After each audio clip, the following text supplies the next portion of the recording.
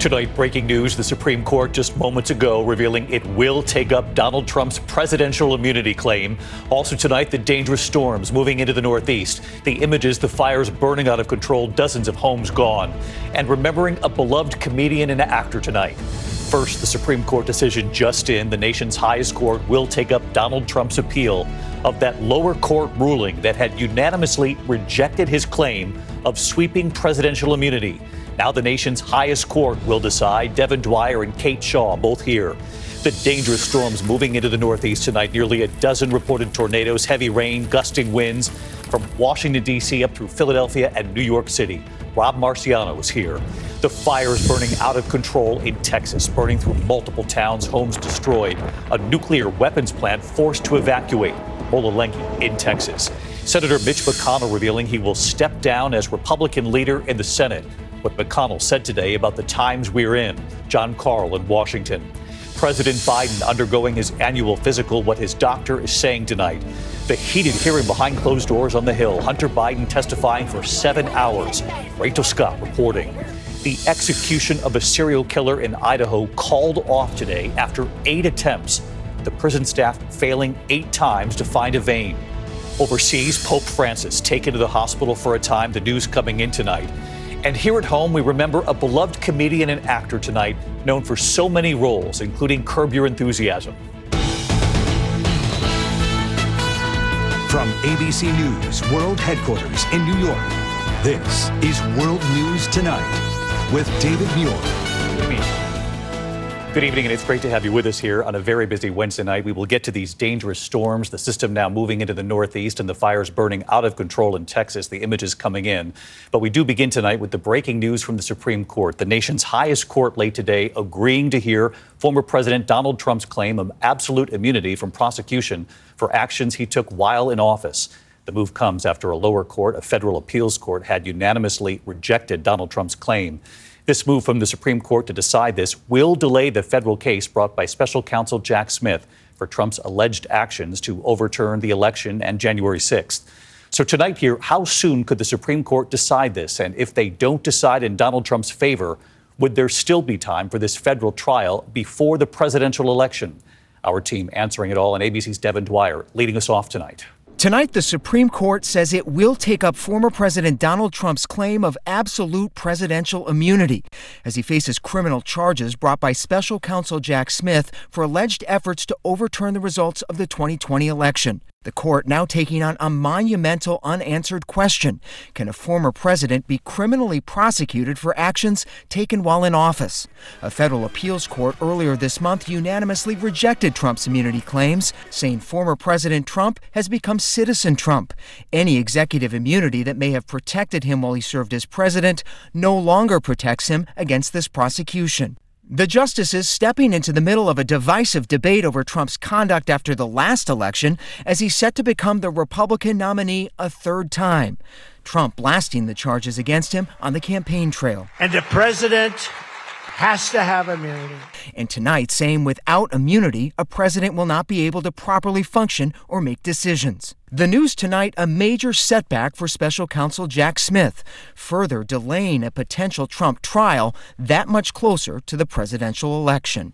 All right, so let's get right to Devin Dwyer, who covers the Supreme Court for us. Devin, when will the Supreme Court hear arguments in this case? And of course, the question people at home are going to want to ask, how soon could the court decide this? David, the court says it will hear oral arguments in this case on April 22nd. That's an incredibly fast timetable, and a decision on immunity for former President Trump could come as soon as early May, but certainly by the end of June, David. So they'll take this up in late April. They'll hear arguments. A decision could come weeks later. Devin Dwyer leading us off. Devin, thank you. Let's get right to ABC News Supreme Court contributor Kate Shaw. Kate, a couple of quick questions for viewers at home tonight trying to make sense of it all. What does history tell us about how quickly the Supreme Court might decide this? Well, David, under normal circumstances, a case like this probably would be decided at the end of June. But there is definitely precedent for the court moving much faster in a case like this. And here I think the court can and should move more quickly. In 1974, President Richard Nixon asked the court to basically hold he didn't have to turn over Oval Office recordings. The court heard oral arguments and less than 3 weeks later ruled unanimously against him. So the Supreme Court has a very strong unanimous Court of Appeals opinion. If it wanted to affirm that opinion, it could do it in a matter of weeks. Kate will be watching that. In the meantime, if it's May or perhaps weeks later in June, how does this determine whether or not a federal trial could move forward? Because it still puts it all right in the vicinity of the Republican National Convention and, of course, within months of the election. I think the decision today makes a trial difficult but not impossible. So I think that if the case gets sent back to the district court for trial, if it's May, there still could be a trial maybe late this summer. If it's late June, I think we're getting close to impossible. So I think we are very much on a knife's edge here, and it really is in the hands of the Supreme Court whether we're going to see a trial or not. Kate Shaw with us tonight as well. Kate, thanks as always. To the other news tonight and to the dangerous storm sweeping across the country, now headed to the northeast at this hour. It comes after reported tornadoes and devastating wildfires still raging at this hour. More than 100 million Americans under wind alerts right now from Atlanta up to Washington, D.C., Philadelphia to New York City. Meantime, I mentioned the fires raging in Texas, the Smokehouse Creek fire north of Amarillo, now the second largest in Texas history. Flames destroying multiple homes in Canadian Texas. Firefighters racing through walls of thick smoke. We'll time out the storms hitting the Northeast, but first, Mola Lenghi near the fire lines in Texas tonight. Tonight, a first look at the destruction caused by those explosive wildfires in the Texas Panhandle. Raging flames devouring dozens of homes and buildings in multiple towns, including Canadian Texas, northeast of Amarillo. Homes still smoldering. As folks begin to return, some are finding the charred remains of what used to be a home, just piles of ash and rubble. Heartbreaking videos showing Hemphill County Sheriff Brent Clapp and his wife Rachel's own home burned to the ground. They barely had time to escape. It was panic. My husband called me and he said, "You need to get stuff packed and get out now." You gotta get out now. Like every 3 minutes he would call back. He said, no, you don't have any time. Get out now. Watch the terrifying moment. This driver races into the firestorm, burning embers pelting the windshield. The fire's so hot it melted parts of this lamppost. Flames closing in on the Pantex nuclear weapons facility, forcing the temporary shutdown and evacuation of the plant late Tuesday. Officials today saying operations have resumed. Well, officials here say no deaths or injuries reported so far, and they're still assessing exactly how many homes like this one were destroyed in this fire. Tonight, firefighters still battling several fires, trying to get the upper hand before stronger winds move in later this week, David. Mola Lenghi in Texas for us. Mola, thank you. Of course, all of this part of the same system that is now bringing dangerous storms to the east. Heavy rain and gusting winds from Washington right up through New York City. Nearly a dozen reported tornadoes from this. Here's senior meteorologist Rob Marciano now. Tonight, powerful storms and high winds targeting the Northeast after slamming the Midwest with multiple confirmed tornadoes. Go, tornadoes, go. During the evening, storms forcing the FAA to evacuate the Air Traffic Control Center in charge of all incoming flights in the Chicago area. By daybreak, families in the suburbs surveying the damage. It was so loud, so scary. It was something I've never heard before. Just outside Columbus, Ohio, Joe Vidrinsky says he and his wife had to be rescued from their bedroom after an EF2 tornado ripped through there. The rest of their house destroyed. I looked out through the hallway and it was covered in 2x4s. I knew I couldn't get out, so I told her, let's go back to bed. Thank God we're alive. And just south of Flint, Michigan, in Grand LeBlanc Township, another confirmed EF2 tornado with winds of 115 miles per hour, carving a 6-mile path of destruction. It's the only February tornado to hit southeast Michigan in recorded history. And so let's bring in Rob Marciano with us tonight to time out the storms as they're still on the move at this hour. Hey, Rob. Hi, David. First off, the geography and the calendar of these tornadoes is shifting as our climate warms, and this system has a huge contrast in temperatures fueling the entire thing. We've got wind alerts up and down the front of this thing because of that. There you see it. The rain is ahead of it. As it pushes through tonight, that's when you'll see the winds shift and crank up to 50, 60 miles an hour in spots, and the temperatures drop dramatically. Tomorrow's highs a good 20 to 25 degrees cooler than today, and the wind chills in the morning in the teens and single numbers in some spots. We might see some black ice. Obviously, winter is still alive and well here, and with that, another winter storm with blizzard warnings up for the west through this weekend. David? Yeah, those temperatures, a stark reminder indeed. Rob, thank you. We're going to turn now to the major news from the Hill tonight. Senator Mitch McConnell announcing he will step down as Republican leader, the 82-year-old, the longest-serving Senate leader in history, acknowledging today the political times we're in. Here's our chief Washington correspondent, Jonathan Karl. The end of an era. Mitch McConnell, the longest-serving Senate leader ever and one of the most influential senators of all time, announced today he'll step down as the Republican leader in November. Father Time remains undefeated. I'm no longer the young man sitting in the back, hoping colleagues would remember my name. It's time for the next generation of leadership. McConnell, who turned 82 just last week, has suffered a series of health setbacks. But as he hinted today, his move is as much about politics. He's a man no longer at home in a party dominated by Donald Trump. Believe me, I know the politics within my party at this particular moment in time. I have many faults. Misunderstanding politics is not one of them.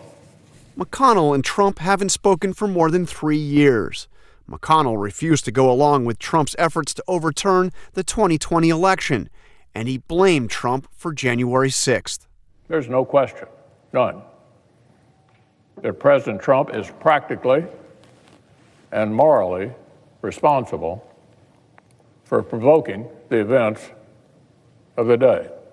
And now McConnell finds himself in what could be his final battle against Trump and his acolytes in Congress, fighting to secure funding to help Ukraine defend itself in its war with Russia. But the McConnell legacy is already secure, above all in helping to install a conservative supermajority over at the Supreme Court.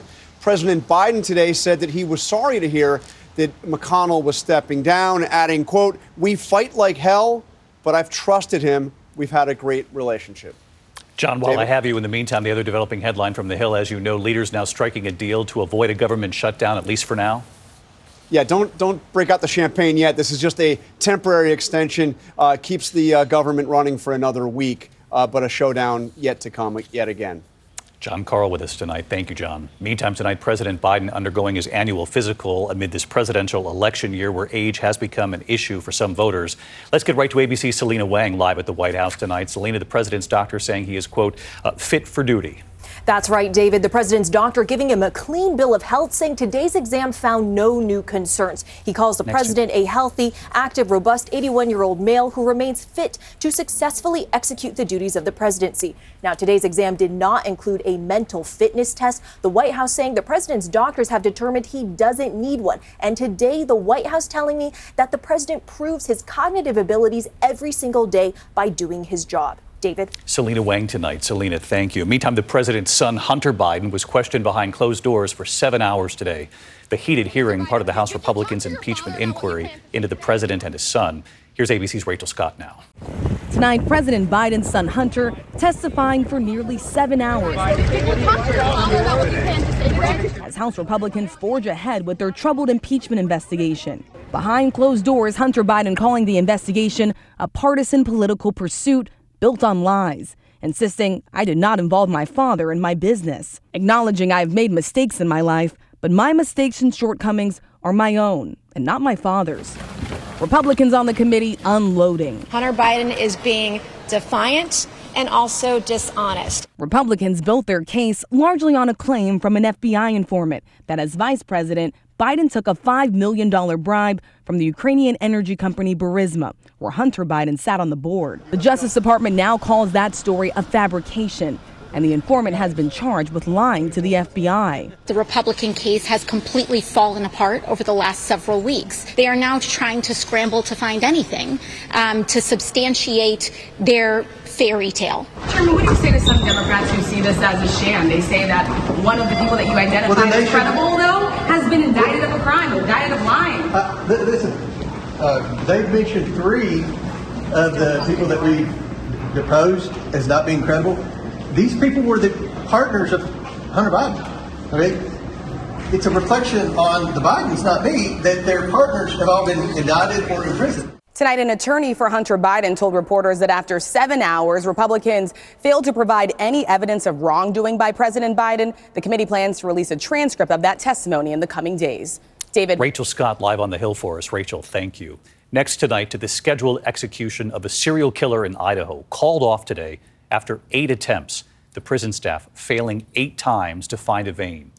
Here's Alex Perez. Tonight, officials in Idaho halting the execution of 73-year-old convicted serial killer Thomas Creech after prison medical staff failed 8 times to carry out the lethal injection. The Department of Corrections director says 3 medical team members couldn't access Creech's veins to establish an IV, trying his arms, legs, hands, and feet. An hour later, the warden calling the execution off. It was a vein quality issue that made them not confident in their ability to administer chemicals through the IV site. Creech, behind bars for nearly 50 years, was convicted of 5 murders across 3 states and suspected of other killings. He was set to be Idaho's first execution in 12 years. The U.S. Supreme Court denied his last-minute request for clemency. We are planning to allow the death warrant to expire because we don't anticipate a change in status or circumstance that would allow us to continue with the execution today. And David, the state is now considering its options. Creech's attorney is calling this a badly botched incident, and they're now seeking a new stay of execution. David? All right, Alex Perez with us here. Alex, thank you. Here in New York tonight, an appeals court denying Donald Trump's request to pause that $454 million penalty against him and his business while he appeals his civil fraud trial. Trump's lawyers had offered to put up a $100 million bond against the $454 million, saying otherwise Trump might have to sell property to pay for it. Tonight, the appeals court signaling his offer of a $100 million bond will not be sufficient. When we come back, your news coming in tonight on Pope Francis taken to the hospital for a time, what the Vatican is saying tonight. Amid widespread backlash, how Wendy's is now responding tonight. And we remember a beloved comedian and actor in a moment.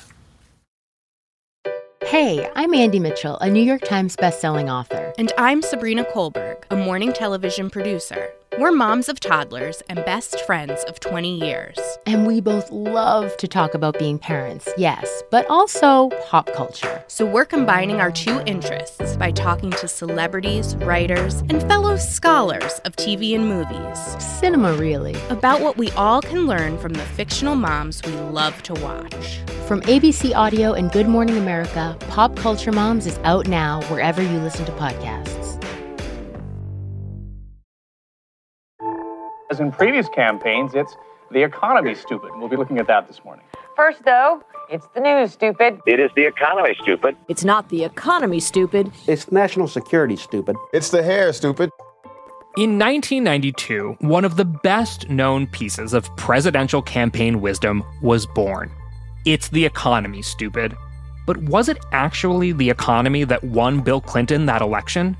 In a new series from the 538 Politics podcast, we're taking a look back at conventional wisdom from past elections with a critical lens. Where did that wisdom come from? And does it hold up today?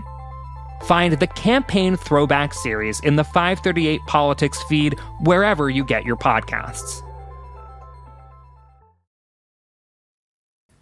Tonight, Pope Francis is back at the Vatican following a brief trip to the hospital. Before going to the hospital, he appeared at today's general audience, telling the crowd he had a slight cold. Tonight, the Vatican saying he was taken for tests because of flu-like symptoms, the Pope canceling recent audiences because he wasn't feeling well. When we come back here tonight, Wendy's is now responding to the backlash over those reports of the prices changing on the menu depending on the hours you're there. And then the tributes at this hour for comedian and actor Richard Lewis. To the Index, and tonight, Wendy's is now responding to the backlash over reports about Wendy's testing what they call a dynamic pricing plan. The fast food chain tonight now insisting it has no plans to raise prices based on demand throughout the day. The company says it's clarifying its CEO's comments, saying Wendy's will roll out digital menu boards next year, allowing it to offer discounts during the day at slower hours. When we come back here tonight, remembering comedian and actor Richard Lewis, famous on late night TV, the movies, and of course, Curb Your Enthusiasm. Finally tonight, celebrating comedian and actor Richard Lewis. Richard Lewis was a master of self-deprecating comedy.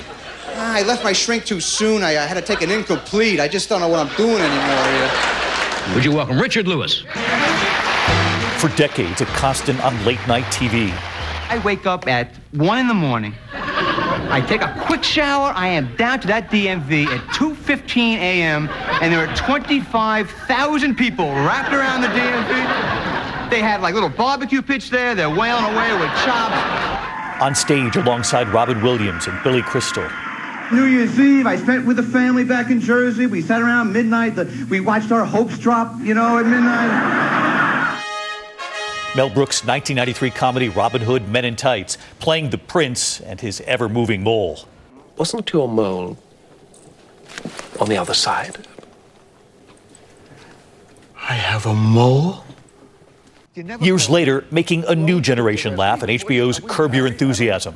Who is that? It's a self-portrait. It's like you from 50 years ago. No, this is me now. You know what? I think I want a portrait by Richard Lewis. Maybe you could paint me with hair. Tonight, Larry David saying Richard Lewis had that rare combination of being the funniest person and also the sweetest. Richard Lewis died peacefully overnight at his home in Los Angeles after suffering a heart attack. He revealed last April he had Parkinson's disease. Tonight here, Richard Lewis in his own words. I chose applause over tears and booze over fears. Survived and moved on to a new life. Still crazy, but finally with a bit of hopefulness and contentment added to the mix. You're a wonderful crowd, and So many people remembering Richard Lewis tonight, so many laughs. Good night. As in previous campaigns, it's the economy, stupid. We'll be looking at that this morning. First, though, it's the news, stupid. It is the economy, stupid. It's not the economy, stupid. It's national security, stupid. It's the hair, stupid. In 1992, one of the best-known pieces of presidential campaign wisdom was born. It's the economy, stupid. But was it actually the economy that won Bill Clinton that election? In a new series from the 538 Politics podcast, we're taking a look back at conventional wisdom from past elections with a critical lens. Where did that wisdom come from? And does it hold up today? Find the Campaign Throwback series in the 538 Politics feed wherever you get your podcasts.